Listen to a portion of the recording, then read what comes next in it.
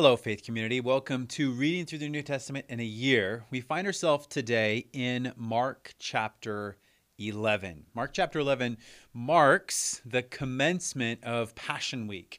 And what I want you to notice in Passion Week is that Jesus is in control. Jesus is the authority of Passion Week. Nobody takes his life from him. He gives it up of his own accord. It's imperative that you understand. Passion Week is not a moment where Jesus loses to sin and death. It's a moment where Jesus triumphs over sin and death, over principalities, over powers.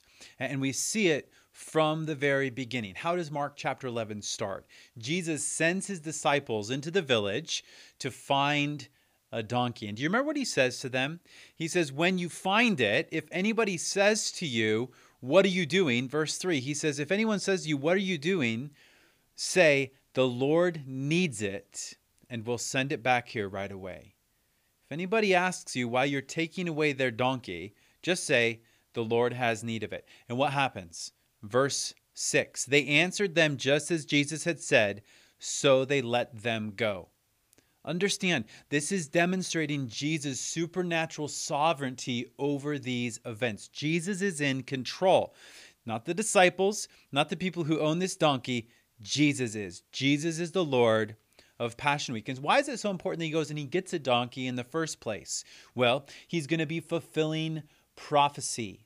The triumphant entry, as it's traditionally called, fulfills the prophecy of Zechariah 9. It says in Zechariah 9:9, rejoice greatly, daughter Zion. Shout in triumph, daughter Jerusalem. Look, your king is coming to you. He is righteous and victorious, humble and riding on a donkey, on a colt, the foal of a donkey.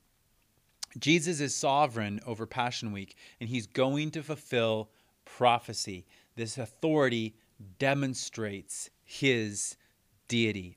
And the passage goes on as Jesus enters in. What do the people do? They recognize that Jesus is fulfilling prophecy. They recognize that he's their coming Messiah, and they cry out, Hosanna, blessed is he who comes in the name of the Lord. They understand who Jesus is. They get that he is the Messiah. Now, why is it so important that the people recognize it? Because it makes them culpable. It demonstrates that when some of these same people cry out, crucify him, they are going against what they know is true. They stand condemned because here they receive him as their Lord as he enters into Passion Week. Now what happens? Jesus enters in, and it almost seems like a non-event. He goes in, he looks around, and then he leaves. But Mark moves the narrative on with the next day. Jesus looks around, and it's almost like he's laying the groundwork for the events that are going to happen next. And Mark makes a point of emphasizing as Jesus goes into the temple the next day and as he exits, both time he passes a fig tree. And as you read Mark chapter 11, you might think, what do fig trees have to do with anything? Jesus uses the fig tree as an allegory for what he finds in Jerusalem. So as he walks in, what does he see? He sees a fig tree and it's not bearing any fruit. It has no fruit on it. And what does he do? He curses it. He curses it. But then he walks right by that fig tree and he goes into Jerusalem, goes into the temple, and what does he find there? He finds a fruitless temple. He finds a temple that is also not bearing fruit. Why? Because it's meant to be a place of prayer for all nations. And instead they're buying and selling. They have this bazaar going on in the temple. It's not being used for what it was meant for. It's not being fruitful. It's not resulting in the fruit God intended for his vine, Israel, to produce. So what does Jesus do? He condemns it. And as he goes out, they pass the fig tree again. Mark does this. He puts it on both sides to emphasize it. This is the point. This is what Jesus saw. This is what Jesus is doing. And remember how the disciples respond? They're amazed that something actually happened when Jesus cursed the fig tree. They're not getting it yet. They don't understand. Jesus is absolutely sovereign. What he says happens. What he wills will be done.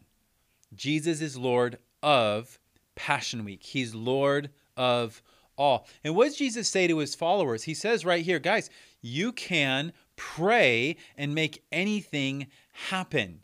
You can pray powerfully. Don't be amazed that I cursed this fig tree and it shriveled up, because you can pray powerfully. Why? Because of who we pray to. Understand this. When you're praying to the Lord of Passion Week. You're praying to the one who has absolute authority over anyone, unquestionable authority.